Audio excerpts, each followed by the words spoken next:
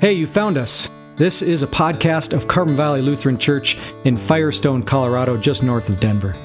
We here at CVL firmly believe that community is built, not found, that it's local, not virtual. So we encourage everyone to find a local church and help them build their community and be a service to them. With that said, we pray that these podcasts supplement and not replace your spiritual journey. If you'd like to learn more about us at CVL, you can check us out on Facebook or on the web at carbonchurch.com, or even better, stop by in person. We worship at 10 a.m. on Sunday mornings. May the Lord bless your day. We begin in the name of the Father, and of the Son, and of the Holy Spirit. Dear brothers and sisters in Christ, thank you for joining me this weekend. Today we are in our ongoing sermon series on the book of Esther, and the overarching theme for that is the silence that shouts, which I think needs a little bit of explanation as we go through. I think Esther, unlike any other book within the pages of Scripture, is a book that shows us how difficult it is to live in a secular society, and at times when we don't think that God is active within that world. And so the book of Esther really gives us a case study of Esther and Mordecai, two believers living and existing in the country of Persia under King Xerxes and the protagonist of our story today, Haman, but really shows them doing the best they can in a morally ambiguous society called Persia. And so that's what we're looking at today. We're going to see that God, even when it seems as though He's silent, God is still in control and is working all things for the good of His gospel, of His people, and for you and I. And we're going to see that especially today. The sin of pride is one that is pretty hard to nail down, but it's also pretty universal. I think within Christianity, we oftentimes will talk about that sin of pride and the importance of it, but I'd say that even within secular society, pride can be an issue, but it's amazing how easy we can pick out pride in others and yet never see it in ourselves. Well, that's been true throughout the centuries and throughout the history of our world, that issue of that sin of pride or that vice of pride, as maybe some would call it, is really kind of an underlying sin that causes multiple different issues, that kind of seeps out in different ways and may look different on the surface, and yet underneath it's that sin of pride that is motivating it. One of the most vivid places that I've heard, at least this illustrated or this seen, was in ancient Rome. As you know, ancient Rome was the superpower and prided themselves on a standing army, prided themselves on conquering other nations, bringing law and order to places that they would deem as unruly and unfit to be ruled. And so that was Rome's thing. That's what they did. And so within Roman society, some of the biggest celebrities, some of those with the most power and the most honor within Roman society oftentimes were their successful generals. So if you were a general and you were able to conquer distant lands and you were able to at least in their mind, bring under the Roman umbrella barbarians, right? You would come home after a victory and you would just be heaped with praise.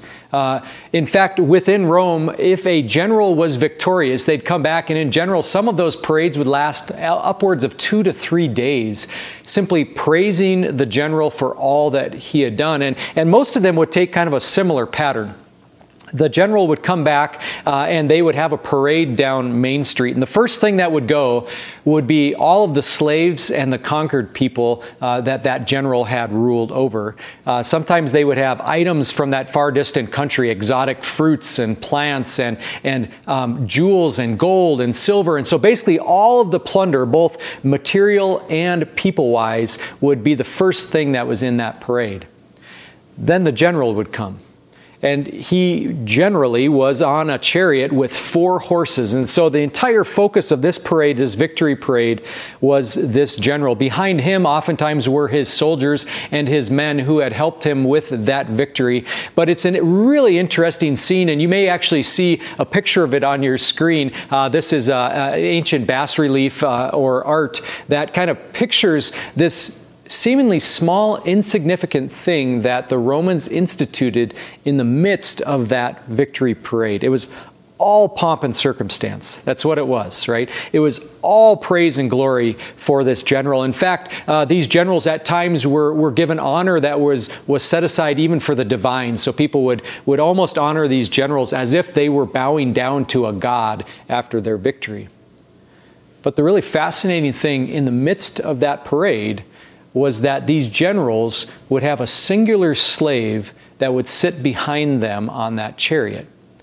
And that slave's job was to sometimes hold that crown or that laurel leaf crown above their head. And the slave's job was to simply whisper something in the ear of the general over and over and over again as he was paraded and heaped with praise and adoration. The slave was to whisper this in the general's ear: "Look behind. Remember you are mortal. Remember you must die." Some call that a memento mori.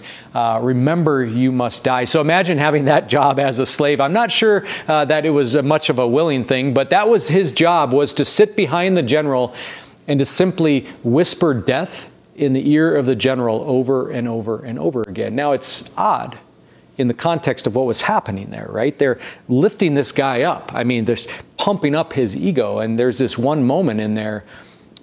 Why did they do that? Well, because even the Romans understood how destructive and deceptive the vice of pride could be. Now, they weren't Christians, they weren't believers, but even they understood how destructive pride could be in your relationships and in your interaction with other people. And so they made this a permanent part of those victory parades, a slave that would just continually remind the general of the frailty of life and that death could come around any corner. Did it work? I don't know. It's hard to say, especially if you're having a 2-day parade of victory that's solely focused on you. I'm not sure that a single slave behind you whispering death is near is going to do it. But the Romans at least understood the concept and the danger that pride could bring to a conquering general. Well, today, that's exactly what we're going to look at. And I think as Christians, as believers, that sin of pride on the pages of Scripture is even a bigger problem maybe than we know, especially more than secular society knows. And our text here today, that's specifically what we're going to look at. We are introduced to the protagonist of the entire book of Esther. His name is Haman. He is described as the enemy of the Jews. So this is a man that had utmost contempt and anger for the Jews. We are introduced to him today, and we kind of see the genesis, the beginning of how he was going to put in action his anger and his hatred against those Jews. But underlying it all was pride. Pride came seeping out of Haman and caused all kinds of issues. We're going to look at Haman and those aspects of pride. But most importantly, we're going to take away those aspects and say, in what areas have I also fallen into those same traps? In what areas in my life am I in danger of letting pride come seeping out into my relationships, my loved ones, my community, and my family? And so that's what we're going to look at today. Our theme is the silence that shouts, and we're going to look specifically the silence that shouts against pride and for humility. And so we'll look at those kind of two aspects of that. We'll look at what pride is, all the ins and outs of how it can come out in our life, but then we ultimately look at the cure for pride, which is humility. And so those are the two things that we're going to look at here today. Now, before we get started, we want to just talk maybe a little bit about that concept of pride, that sin of pride, and how the Bible describes it. And we want to talk a little bit about what it is, but also about what it isn't. So maybe right off the bat, when we talk about pride, we aren't talking about being proud of, let's say, our children, or being proud of our nation, or being proud of successes that God has given us in our lives. There is a non-sinful pride that does not look inwardly at ourselves, but rather thanks God for the gifts that He has given us. And so today, that's not what we're talking about. We're not talking about simply being proud of the things and the blessings that God ultimately has given us. Today, we're going to be talking about sinful pride, which takes on a whole different direction and a whole different attitude. And that sin of pride is a huge thing, especially within the pages of Christianity, and I would argue within our lives as well. And I think it's probably also a sin that maybe we give short shrift to, that we don't maybe talk about enough, because I think what pride does is it fragments, it fractures how it shows itself in our lives. And we're going to see that in just a little bit. But pride can come out and cause anger and racism and all these different things. And so it almost is like light coming into a diamond, and then it fractures out from there. And we start looking at all the fractures rather than the source of what is causing those rifts. More often than not, it's pride. In fact, if you know a Christian theologian or a Christian apologist, C.S. Lewis, he wrote an entire chapter in his famous book, Mere Christianity, just on the topic of pride, because he recognized, biblically speaking, it was just such a big deal. In fact, he makes the argument that pride is the underlying sin that fragments and creates all kinds of other sins, and it's the sin that actually led Satan to rebel against God. And so C.S. Lewis, and I think rightfully so, would say pride is such a huge thing that we as Christians have to have respect for it and be willing to confront it in our lives. C.S. Lewis said this about pride, and I think it's a really great description of what pride is in our lives, sinful pride rather in our lives. C.S. Lewis says this in Mere Christianity: "Pride gets no pleasure out of having something, only out of having it more of than the next man. We say people are proud of being rich or clever or good looking, but they're not. They are proud of being richer or cleverer or better looking than others." And you get a real sense of what pride does, doesn't it? See, pride isn't just being thankful for the gifts we have. Pride always stacks up what we have against what we don't have, or against what other people have. And that's really how the Bible describes pride as well. Pride is continually described as an inward looking and inward thinking. And so the more pride we have, the more we think only of ourselves, and ourselves in relation to what we don't have or what other people have or how other people perceive us. And so you can talk about pride, the sin of pride, as a vision limiting sin, right? And our vision gets more and more focused and inward focused on ourselves, to the exclusion of family and friends and the people around us and communities and people that may look different than us. And ultimately, when we let it go long enough, it is entirely to the exclusion of God above. So that's what pride does to us. It gives us tunnel vision, focused only on ourselves to the exclusion of others. And when it does that, it's amazing how it comes out in strange different ways and different sins in our relationships with other people. And so when C.S. Lewis says pride is the underlying sin that fuels lots of other sins, I think he's dead on. And when we talk about selfishness, I think the Bible exactly describes pride as that. It's inward looking rather than upward looking and outward looking. And so that's what we want to look at here today, especially in a man named Haman. Now, to get you up to speed just a little bit, because we are in our third sermon on this series in Esther, a few things have happened here. It's the story of Mordecai and his adopted daughter Esther trying to live as believers in a completely secular society in Persia. Chapter 1 gave us the picture of Xerxes, who was the ruler of the only superpower in the world, and the endless party that he had and the poor choices that he made, eventually to divorce and send his wife Vashti away to hold a beauty pageant for a new queen. That new queen was picked, and her name was Esther.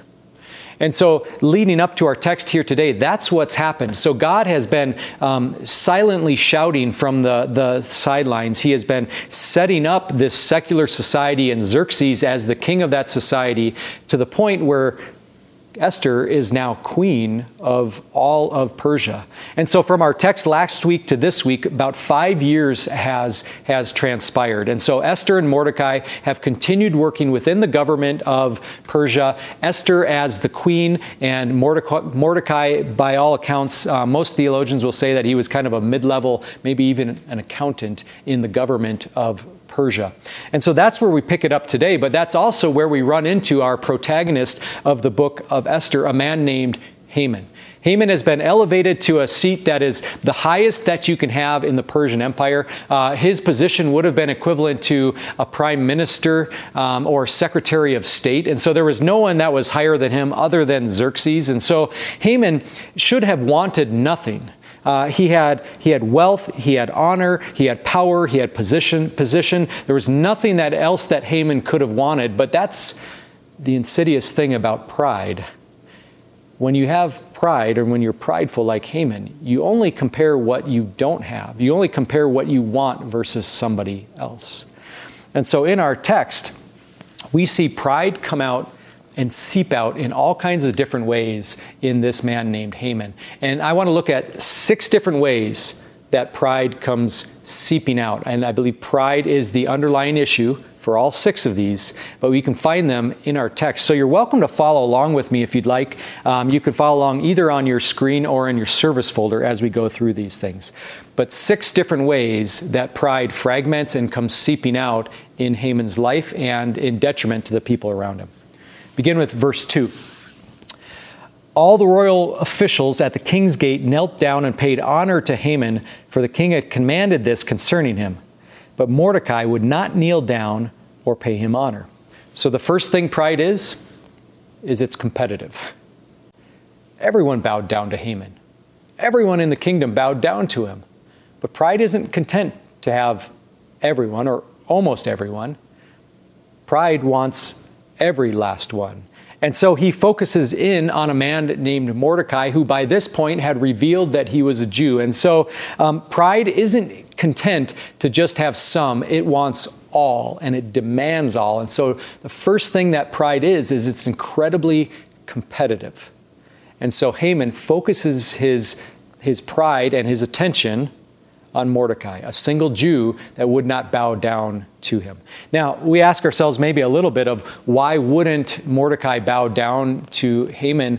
And we don't know the answer to that, but it must have been that Haman did not believe that it was giving God honor and glory. And what's kind of interesting is if you look on the pages of Scripture, we have other accounts of believers bowing down. In fact, in the Middle East, bowing was almost like saying hello or shaking hands or giving a fist bump. This was a kind of a common courtesy. And yet there are times when bowing goes from a common courtesy and goes to something that is honored or demanded. And that's oftentimes when we see God's people not bowing, but rather standing up to that. Mordecai took this opportunity to do that. And he said, I'm simply not going to bow down to you, Haman. Pride is competitive, though. And Haman zeroed in on Mordecai. That was verse 2. Jump to verse 5. It says, when Haman saw that Mordecai would not kneel down or pay him honor, he was enraged. And so the second thing that pride is it is angry. It is enraged. That is how pride comes out. If you feel as though your pride has been attacked or dissed, right? Pride comes out in pure, unadulterated anger. And so he was absolutely enraged that Mordecai would dare not bow down to him. And it's interesting because now his rage is focused on a singular person, and we probably get a little bit of insight into how fragile and how prideful an ego Haman had, because you notice that bowing down within Middle Eastern society is almost an automatic thing, but it says that the king actually had to command people to bow down to Haman. So maybe maybe this was a known issue. Mordecai stands up to him, and pride reacts with anger, fierce, hot, burning anger. So number 1, pride is competitive. Number 2, pride is angry. Brings us to number 3. Look at verse 6. Yet having learned who Mordecai's people were, he scorned the idea of killing only Mordecai. Instead, Haman looked for a way to destroy all Mordecai's people, the Jews throughout the whole kingdom of Xerxes. And so the third thing that pride often is it's racist and it's bigoted. Right? It wasn't sufficient just for Mordecai to kill, or for Haman rather to kill Mordecai. He says, no, Mordecai is a Jew, and so now I am going to turn my anger on all the Jews. I will look down at this ethnic group. And we even get a little bit of sense of just how angry he is when he goes to the king and he says they keep themselves separate. They hide themselves away. And you can hear just the the anger and fury and we call bigoted and racism against the Jews. You can hear it come seeping out of Haman. The source of it, once again, this was pride speaking. So pride is competitive, right? Pride is angry, but pride oftentimes is also racist or bigoted. We get to our next. Read verse 8. Then Haman said to King Xerxes, "There is a certain people dispersed among the peoples in all the provinces of your kingdom who keep themselves separate. Their customs are different from those of all other people, and they do not obey the king's law. It is not in the king's best interest to tolerate them." The fourth thing that pride is hidden.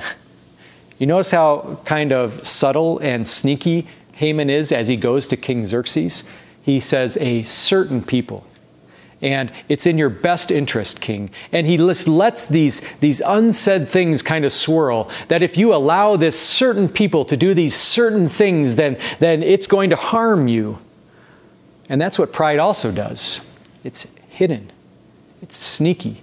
It works beneath the surface, always for the good of the person themselves and never for the good of the people around them. So pride is hidden, which is sometimes why it's so hard to pick out in ourselves, because it likes to stay hidden. Haman did that very thing. He manipulated the situation, sins of omission, left out certain details in order to be able to get the end result that he wanted. Okay? So pride is competitive, it's angry, it's racist, it's hidden. And we get to our fifth one, verse 13. Dispatches were sent by couriers to all the king's provinces with the order to destroy, kill, and annihilate all the Jews, young and old, women and children, on a single day, the 13th day of the 12th month, the month of Adar, and to plunder their goods. The fifth thing that pride is death. It really is. In this case, it was going to be the physical death and genocide of the Jews within the kingdom of Persia. That included all the remnant who had also gone back to Jerusalem. And so pride ultimately, when it is pushed far enough, it leads to nothing but death. And that's what it happens out there. And unfortunately, in our story today, this was going to lead to the death of Jews throughout the kingdom of Persia. But what's even more insidious is, and here's the truth, pride ultimately leads to our own death, our death inside. When all we can do is think about ourselves, we will never have enough, we will never be enough, we will never feel as though we have enough. Pride ultimately slowly kills us on the inside out. And so the fifth thing is that pride equals death. And one last one, the sixth thing, verse 15. The couriers went out, spurred on by the king's command, and the edict was issued in the citadel of Susa. The king and Haman sat down to drink, but the city of Susa was bewildered. So the sixth thing that pride is irrational. Did you notice that at the end of that verse? The city of Susa was bewildered. You want to know why they were bewildered? Because it made no sense. Why are you killing off this certain group of people? But that's what pride is. It's an irrational response. If you've ever had somebody that reacted in a way that seemed to be 10 or 20 times the level of emotion that it should have warranted, then maybe what's fueling that is pride. See, pride at times causes us to act irrationally. Pride at times is incredibly irrational. Even at times, pride will cause us to do things that are harmful to ourselves. And so the whole city of Susa looks at what Haman's doing and the king that ordered it and are literally bewildered. Why are they killing off an entire group of people? Some of them are high up people within your own government, including Mordecai. And so the sixth thing is that pride oftentimes looks incredibly irrational. And so pride comes seeping out of Haman in those 6 different ways. Pride is competitive, it's angry, it's racist, it's hidden, leads to death, and ultimately it is irrational, right? That's how pride comes out in Haman, but also in other people. Now, be honest with me. As we're going through this, and as we're listening to this sermon, were you thinking about the ways that pride comes out in yourself, or primarily where you have seen pride come out in other people? It's a tough question, right? If you listen to this sermon and the thing that you were thinking about was, I can't believe so-and-so, they should really be listening to this sermon. If you were listening to this and you thought, boy, I should really forward this one on to that person over there because they really have a pride issue, well, then maybe we need to look back at ourselves, because that's just how insidious pride is. We can always seemingly find it in other people. But when we look at it in ourselves, boy, it's so hard to see. But that's probably one of the most difficult things for us as believers, and why pride is so insidious for us as believers. Because pride can also come out and look incredibly religious. Jesus addressed that in our gospel text today. He takes two people, a Pharisee and a tax collector. One that had incredible amounts of pride in who he was and what he thought he was doing for God. The other who in humility came before God and said, Lord, have mercy. And so pride, the most insidious part of it is that in the life of a believer, it can make us look incredibly religious, and yet our hearts are not focused on Jesus and what he's done for us. Right? C.S. Lewis once said, it's like throwing God a penny and then demanding hundreds and hundreds of dollars in return, right? We give the lip service, but pride really is focused on ourselves. We talk the right talk, and yet underlying, we are not looking to God and Christ and what he has done for us, but we're looking squarely at ourselves. And so pride can come out of us in lots of different ways. And so what is the solution? Well, actually, that's both easy and hard. The solution is humility. Solution is humility. That is what combats pride in the hearts of us as believers. But that's also why pride works so hard on diluting that. Why at every turn pride works on holding on to and looking at ourselves rather than the people around us. And so what's the ultimate solution? It's Christ. Christ and his humility, Christ and his life that he lived on our behalf, Christ and how he sacrificially laid down his life on the cross for you and I. The antidote to pride for us as believers is Christ, his death, his resurrection, the death of our pride. It's confessing and laying at the foot of the cross the mistakes we've made, our own prideful choices, the sins that have come seeping out of us, simply laying ourselves and submitting to our God above and knowing that we are loved, that we are forgiven, and that we are enough. And so we go through all of this, and I think it's easy for us to pick out that pride, or hopefully it is, within ourselves. But the antidote always has been and always will be Jesus, his sacrifice on our behalf. Unlike the Romans, who instituted a position, a slave who was supposed to whisper death in the ear of the general to keep him from being prideful, unlike those Romans who thought the whisper of death would stave off pride, we as believers have something far greater. It's not the whisper of death, but it's the whisper of life.